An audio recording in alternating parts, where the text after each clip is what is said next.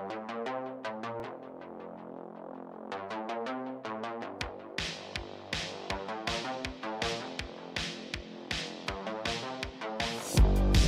everybody, welcome back to the Pixelist, the show or the podcast about all the nerdy things we enjoy. I feel that was rusty. I feel out of practice for some reason. I don't even remember what I usually say now. Surprising since we've recorded like 12 million videos in the last week. My family wants to see me. This is true. If you're listening, Joy, I'll come home soon. Maybe. There's too much content to get through first. That's right. But welcome back to the Pixelist. I'm Will. That's Blake. And today we're going to be talking about The Legend of Vox Machina Season 2, Episodes 4, 5, and 6.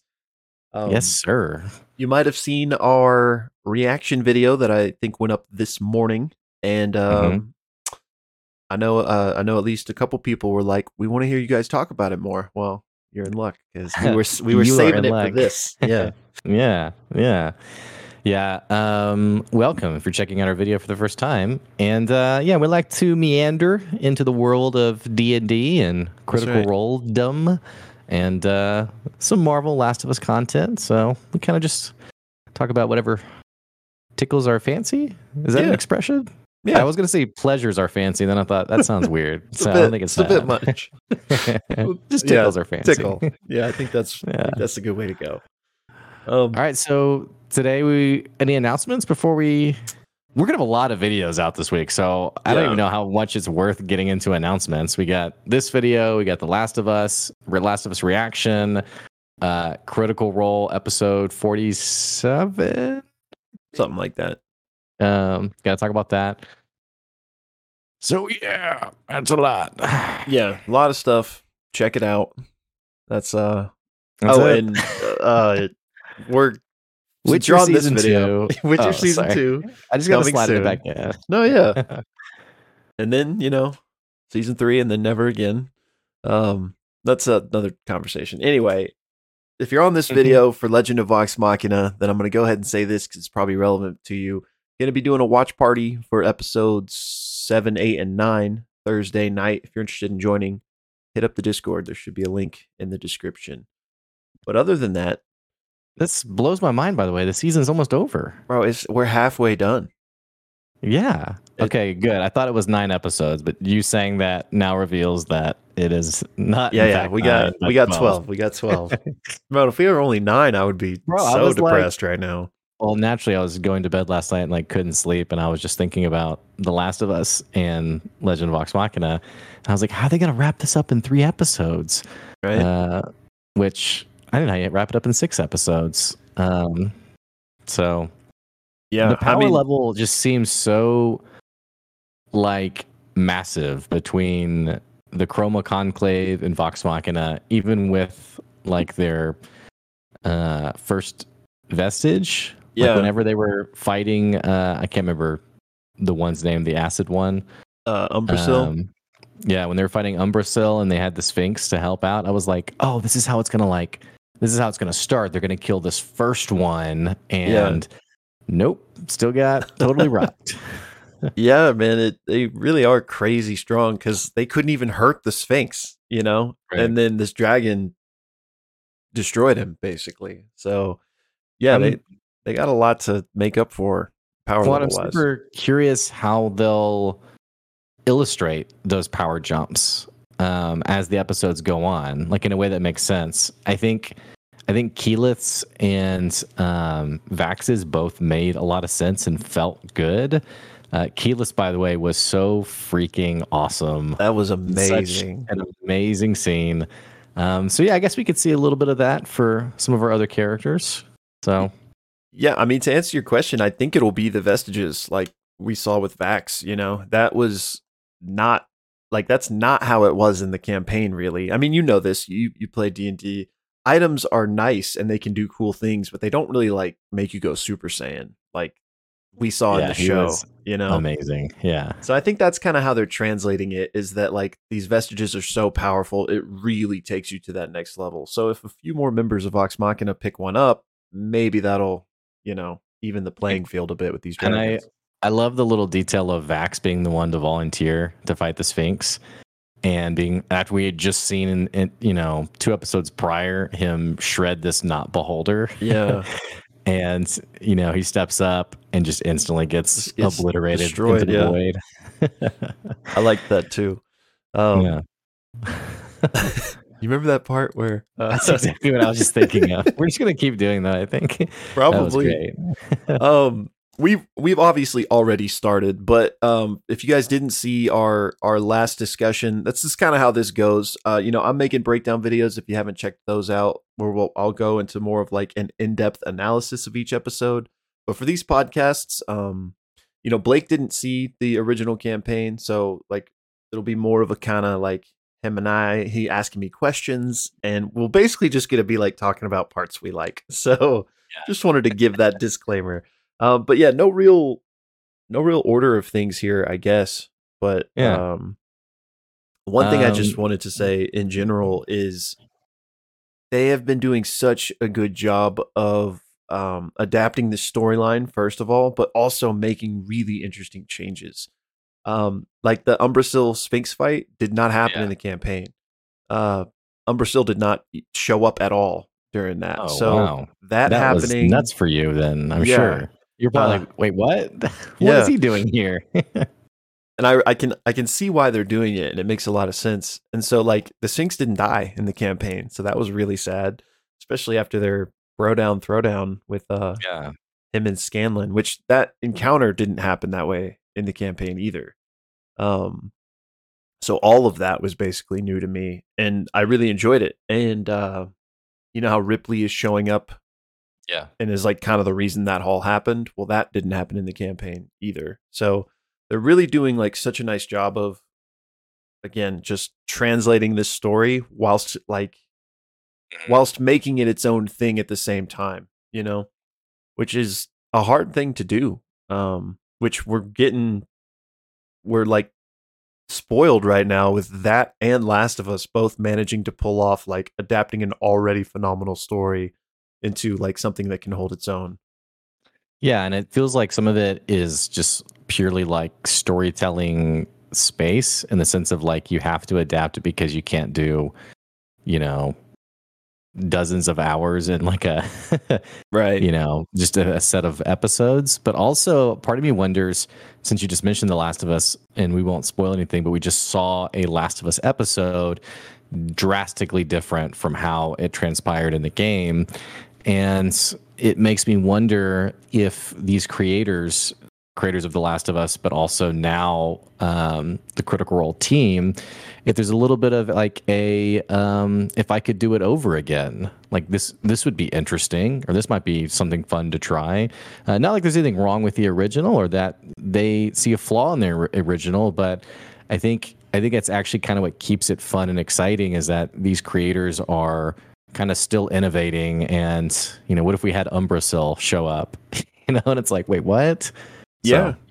No, 100%. I mean, if you're gonna adapt, I mean, it's a little bit different for Critical Role, the D&D campaign, because I mean, it is pretty vastly different just to adapt that into a TV show to begin with, more so than the Last of Us game to the show. But still, I'm not, even with that aside, I think if you're gonna adapt something, you need to make it new in some way, or what's the point, But the difficulty there is staying true to the heart of the original. Right. And being able to please somebody that's never seen it, and also be able to please those people that came from the original, which, we keep throwing these two shows under the bus, but like Witcher and Rings of Power both kind of missed the mark on that. One that hasn't, that I sense that tension, is the Final Fantasy VII remake, where they've made some pretty clear implications on this. I won't spoil it for people, but pretty clear implications on the ending of the first part that caused like a big stir. And then they basically came out and said like, hey, yeah, we're actually kind of re-envisioning certain plot points. So you feel this tension of like, interesting, okay, I'm excited, but also like I'm really nervous, because some of those big story points is, why you play the game, or what made you love it, Exactly, right. And so Yeah, there's definitely it's a tension that has to be navigated very carefully, I think, but it does seem like they're doing it very well. Yeah, and to that point, I mean, at least thus far, they are staying true to all of the like, let's call it cornerstones of the story, but they're making really interesting adjustments or combinations on like the path between those. Um, Hmm. so yeah, just I gotta tip my hat to them. And we already briefly talked about it, but bears worth mentioning again. Just like the visuals, Titmouse is like knocking it out of the park. That Keyleth scene, the vaccine, I vaccine. That's funny. But I don't know. It's just it's been so cool to see this stuff come to life. Whereas previously it was just Well, nerds and at a table. and I'm assuming Titmouse they're big D&D fans or Critical Role fans as well. I know that they've mentioned it in various interviews or their live watch parties that they do that the Critical Role people have met a bunch of people working on the show, and like those people were already critters. Like they watched the Okay. original campaign, so I don't Yeah. like that. Didn't set out to be like we're only hiring people that do this. It was No, just kind of sure. like a happy coincidence. So I mean, you can Well, tell, right? That yeah, and it's kind of brings me to the next point is like again, you can tell in these adaptations when the creators love the original source material. And the specific detail I was thinking of was I was watching your latest breakdown on when they encounter the portal to Fyra, and the way the scene has been set is you have the portal, and then the path leading up to it is the symbol oh of yeah, the Ashari. And I was thinking like Titmouse could have easily just been like, a cobblestone path or whatever. yeah, But clearly there was a nice little detail there of like, oh, like let's do it this way. And obviously I'm sure there's like storyboarding and like collaboration that happens like with the Critical Role team. But it just made me think like this clearly, however it's happening, there's a lot of love for the source material, which is it's really fun. yeah. 100%. I didn't really have any trepidation coming into this show based on how it was coming about. They funded it on Kickstarter and they had full creative control. So that's not really like a fear that I had. But even still, like no part of this show so far has made me feel like, oh, they missed it there. It's just it's gone through the goalposts every time, which I just am not taking it for granted with how many times shows have messed up with this type Yeah. of thing. So yeah. Let's talk some more specifics. So if Umbrasyl didn't show up, what happened to Mythcarver in the live stream? Okay, so this is like another one of those changes that I don't know why I put it in quotes because it is a change, but that makes a lot of sense because Mythcarver, uh, Scanlan got it in the campaign, and I guess you already know this, but spoilers if for anybody that like is just watching the show and doesn't want to know this type of stuff. Not that I'm, anyway, you get it. Um, in the campaign, he got Mythcarver, and he got it from this encounter, the Sphinx encounter. Even though all of it was changed, that much was still true. But Scanlan's a bard. He's not really, if you're not familiar with D&D, they're not really a big melee class that's like getting in there using a sword. So he had this and he honestly didn't use it ever. Like he used it maybe like 2 or 3 times, honestly. So I love that for the show they're changing it. Oh, and in the campaign it didn't have that property where it like taught you about the other myths of the world, even though it was called Mythcarver. So I really like this change that it's serving as this device that's kind of going to lead them to the other vestiges now and kind of give Scanlan like a reason to use it. Mm-hmm. Um, but so in the show, he got Mythcarver. Like I said, Umbrasyl never came, so he just had it. He never lost it throughout the whole campaign. So I think this is a really interesting plot device for one to have Umbrasyl come in and kind of add that tension and kind of the big bad of the season. We kind of get another glimpse of him. But two, he takes Mythcarver, so it gives them a reason to go fight him first of all of the dragons. But two, he did get to use it once, so we know about Fenthras, which is the bow, and we know about those Titanstone knuckles. So it kind of gives the party a direction. It's like, okay, well, let's go work on the two we know about, and then like we'll maybe come back. And there's another piece of this that I don't I'm not going to say it. I'll probably talk about it in my breakdown of this episode for those of you that want the spoilers. But since it hasn't happened yet, I'm not going to talk about it in the Yeah. podcast. Okay. Okay. I know I just kind of went on a rant there, No, but it's a good detail. I love learning about the differences in the live stream and what's happening. And you said it when we were doing our reaction video.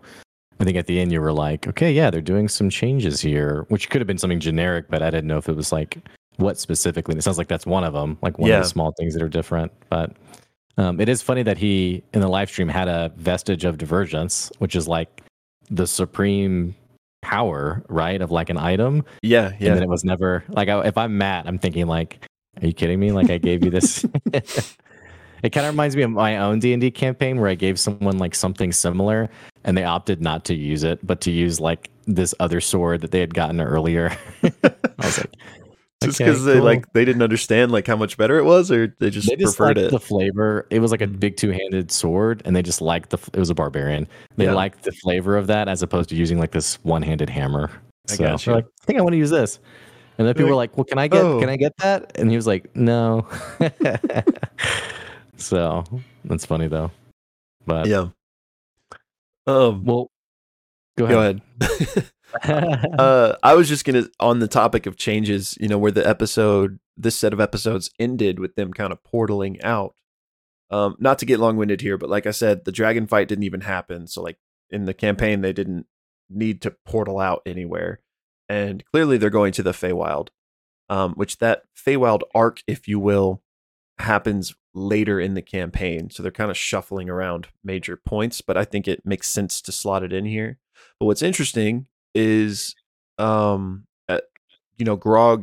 Pike, and Scanlan kind of got booted out the side of that portal, which didn't happen in the campaign. In the campaign, they all went to the Feywild together. So I'm interested to see what happens there. Maybe they still end up in the Feywild and they're just like separated in the Feywild, or maybe they didn't go at all.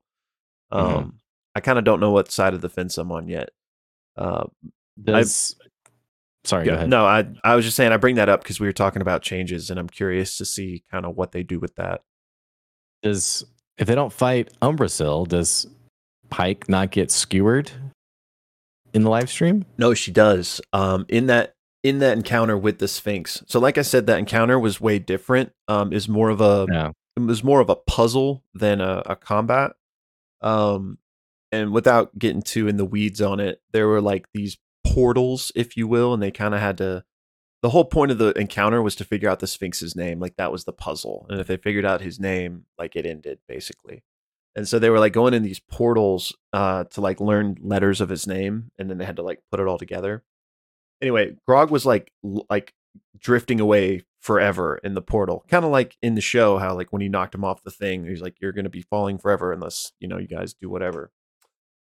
So Grog, and he's still having this like Craven Edge storyline going on in the campaign. He attaches his chain to Craven Edge and chunks it out of the portal to like anchor himself so he can come back in. And when he comes out the other side, the anchor is Pike, like he had skewered her, like unintentionally.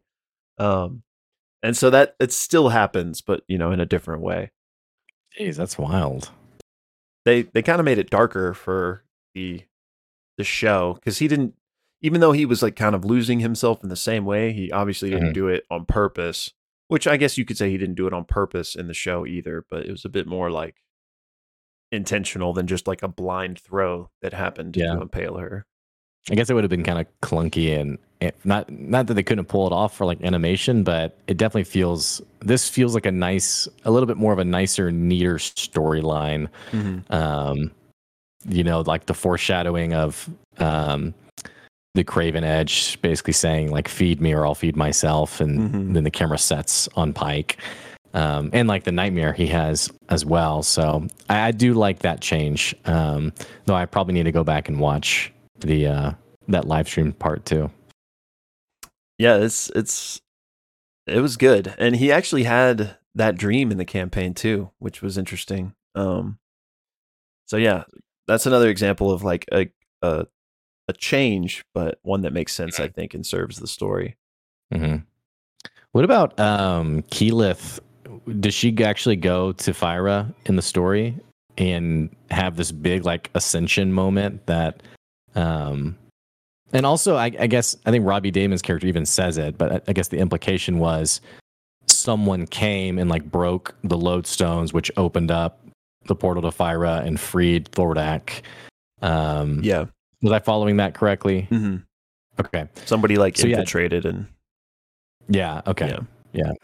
But to answer your question, no, not really. As far as the Keyleth thing, in the campaign, they go to Pyra just like they do here because of Thordak and everything. But she'd already done her Ornamente at that point. She did it like way earlier in the campaign. And it was just kind of like they traveled there for that reason, did it, and then left. And then during this Chroma Conclave arc, they come back to deal with the portal thing. So I like that they combined it here because it's way more epic this way. Dude, it was freaking insane. Yeah. The music also was crazy. It was like, such a good score. Like, yes! I mean, it was just so freaking cool. It was freaking epic. But yeah, so again, another example of like a really awesome change from the source material. Because yeah, in the original her for her Ornamente, it was just like they went and fought some fire elementals. Like it was like a test, which that's what it is supposed to be. You know, they're not counting on some like world-ending cataclysm to happen, and that's your trial. But I just think this is way more epic, and that scene was amazing. But yeah, there was no like ascension to fire elemental the first time or anything like that. Okay. That was such a cool scene though, and it does make me wonder if this was such a key point in the story. It makes me wonder over the course of the next few seasons, will we see who knows how long this show is, by the way, but will we see similar like moments of ascension with the other elements, even though the show it wasn't as pivotal? Yeah, I bet we will. I think we definitely at least see her go to the other tribes and, you know, try to do her Ornamente. But is that to say she'll have a similar like Super Saiyan moment each time? That I don't know. But what's also I'm looking forward to is in the campaign, her Earth trial, she had already done like pre-stream, like before they started streaming on Twitch. So in the show, she hasn't done it yet. So I'm interested to see that since I didn't get to see it originally. Mm-hmm. And what's also cool is like she went so berserk and that she didn't even get a vestige. That was just like a normal power up for her. So like imagine if she gets a vestige too. Like she definitely feels like the powerhouse of the whole team. Well, I've seen campaign 3, so I know that she does.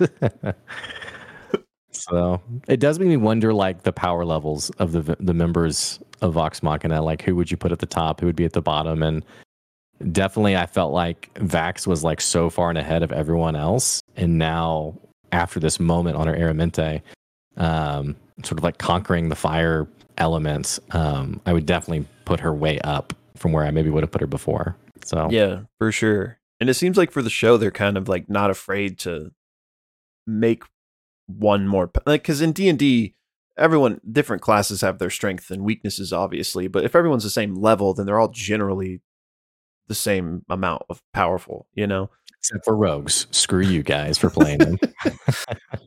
Sneak attack. But I just like that. And not even this moment, obviously, but even before this, like in season 1, I felt like Keyleth was like the strongest based on the things she was doing. So just cool to see. Cool to see. Yeah. What were some other cool moments that you liked from these 3 episodes? Let's see. Oh, well, speaking of like the strength and stuff, I thought it was really cool how when Grog was going like berserk at the end with Craven Edge, he was like 1v1ing the dragon a bit. Bro. Which previously, you know, he couldn't even like hit him. Yeah. I love that scene where he like drags the blade against the Umbrasyl's armor and it finds like that little spot where it's split and then just like tears it open. That was awesome. So I love that. I'm trying to think what else. There was I like the you know, we're getting some little shipping moments. We got like Percy giving his coat to Vex, which you know, maybe planting some seeds. Yeah. We got I know you've seen campaign 3, so you kind of know, but Yeah. Vax Um, giving the staff over yep, to Keyleth. yep. He's trying So to make her forget about Cash. That's for sure. notice we haven't seen him in campaign 3, and I'm getting a little curious about that based on some recent data. So No pretty comment. curious. No comment. There's a few people that haven't shown up. So in Okay. campaign 3, I mean, um, so yeah, Well, Scanlan's probably in a brothel somewhere. So, but um, oh, the frick. Speaking of Scanlan, and I know I already touched on how the whole Sphinx encounter was different, but obviously that didn't happen in the campaign where his like song was the key to wounding the uh, Sphinx. That was amazing. Caught me off guard, and every I mean that song was like an actually good song. And I mean that's yeah, true of like everything that Sam has touched. Um it's true though. Every opener that he does for the live stream is always so well done. So it doesn't surprise me at all. yeah. Or even like the speech from Calamity towards the end. Mm. I'm just like, this guy is just a bountiful gift of creativity. Emmy Award winner. Uh so that was great. Um my brain I is kind of loved, well, good. no, I also loved the, man, I'm so curious about what's happening with Vax. We had the awesome not beholder fight where he just 1v1s it and destroys it. But I'm thinking about like those dreams, I guess he was having, or visions, I Yeah. guess, which it was really cool getting a little peek at what maybe some Calamity animation could look like. Mm. Um, his fight with Pervon, but then the scenes afterwards, I was really intrigued by, specifically the one where he kind of like walks in and sees like an old man dying, which I don't know if there's a significance there, if it's just like someone in particular or what, but seeing a man dying and then he turns around and it's the Yeah. face jump The jump scare. scare.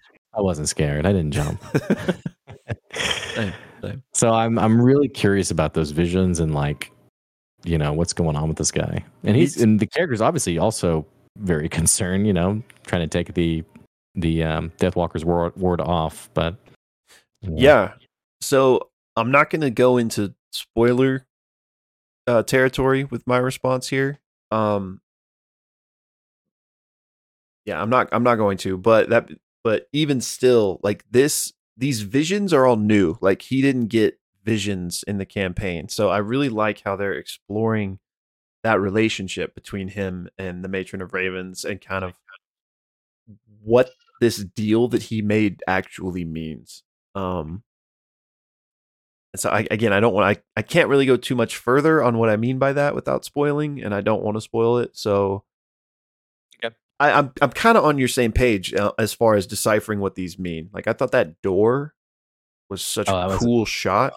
oh, what an amazing scene. Yeah, and I want to like I don't know what that means, so I'm just guessing. But is it like I don't know, but it's cool, and I'm right there with you and everyone else in trying to figure out exactly what they're trying to convey. But to me, I think it's just him coming at a very base level, him coming to grips to reality with what he got himself into. Right. Well, so we're halfway through the season. How do you see them wrapping up the Chroma Conclave in the next 6 episodes? No, so we know that next season is Chroma Conclave 2. Okay. So, I have an idea because I made all the episode titles were revealed, and I made a video like dissecting what I thought this season was going to cover. So I have a pretty good idea, like exactly how far we're going to get. Now, that being said, there could be changes. There's already been changes that I wasn't anticipating. But as far as like I mean, I don't want to say this if people don't want to know, but next season will also be Chroma Conclave. So we still have, I guess, 18 episodes left of dealing with the dragons. Yeah, But which these even episodes, or sorry. no, I was just gonna, but even still, we're halfway through one of the 2 seasons, and none of the dragons have been dealt with. So feels like season 2's gonna have to really like they're gonna have to get after it. Yeah, and I was also thinking about when we do like these reaction or these episode breakdowns, just how chunky the episodes are. Like, so, like, they're 24, 25 minutes, and I really feel like every minute is such a valuable interaction, such like good dialogue. And so when you say 18 episodes, I'm like, oh my gosh, man, so much could happen in 18 episodes. Yeah. So yeah, they really do feel jam packed. In like, I'm impressed with how many like little moments they're kind of lining up to be paid off. In a perfect world, I would love if they were 24 episode seasons, but for what we've got, what they're doing, I think that they're nailing the tightrope of like having a strong narrative without overloading by trying to get in like everything I'm sure they wanted to put in. Yeah. Well, they are 24 episode seasons. It's just the other 12 is Mighty Nine. Oh, bro, I cannot wait. I can't believe. I don't think we've talked about this since that announcement came out, but like literally the day before, you and I were talking about this because I think we were talking about potential campaign 3, and I was like, yeah, maybe in like a decade, and the next day we got that announced, which they haven't said like the realistic timeline for when that might come, because maybe even though they announced it, maybe they still wouldn't put it out until Vox Machina had concluded, or maybe not. Maybe they would release them concurrently, not meaning like the same literal time, but maybe like one at the beginning of the year, one at the end of the year type of thing. I hope it's the latter, because that means we might get campaign 3 sooner than later. And I'm just excited for 99. I want that for sure. Yeah, I would love that. Yeah, it's exciting. It's exciting times to be a Critical Role fan, a little critter. So yeah. Anything else from this block of episodes you want to talk about? Probably, but my mind is like mush. I've just been working on these breakdowns ever since they aired, so it's kind of just all like jumbled around in there together. I'm glad we let you out of the studio closet to sit down with us today. Yeah, me too. But I'm gonna need you to get back there. So I love by the time you finish your block, a new block has released. That's literally what happened last week. I think. So at the time of recording this, I've done 2, so all I have left is episode 6. So unless the power goes out again, like what happened to me last week, I think I should have this one out by tomorrow, which will give me a nice day off before the new ones drop. Excited for that. Yeah. I was texting Will. I deleted all of my project files permanently from my editing software. That is awful, man. Yeah, it felt really bad. There's no way. It is for sure 100% gone. Was it related to the font? Or is that just like a... Yes, oof. It was, unfortunately. Yeah. So anyway. Well, I guess that's it. We're going to both go cry now and think about... It's great. We love to do it. We love the content. So anyway. I guess if you like D&D, you should check out our Critical Role content. If you're following the campaign or even some of our other content, it's all on the channel. Anything else, Will?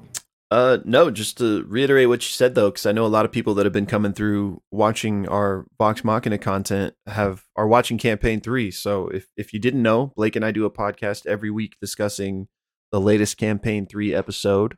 So check that out for sure. And we got a lot of stuff coming out soon, so be on the lookout for that. And I already mentioned it, but watch party for the next 3 episodes of Vox Machina. If you're interested in joining us, join the Discord. Find out more there. Yeah. All right. Thank you guys for listening. I'll catch you later. Bye, y'all.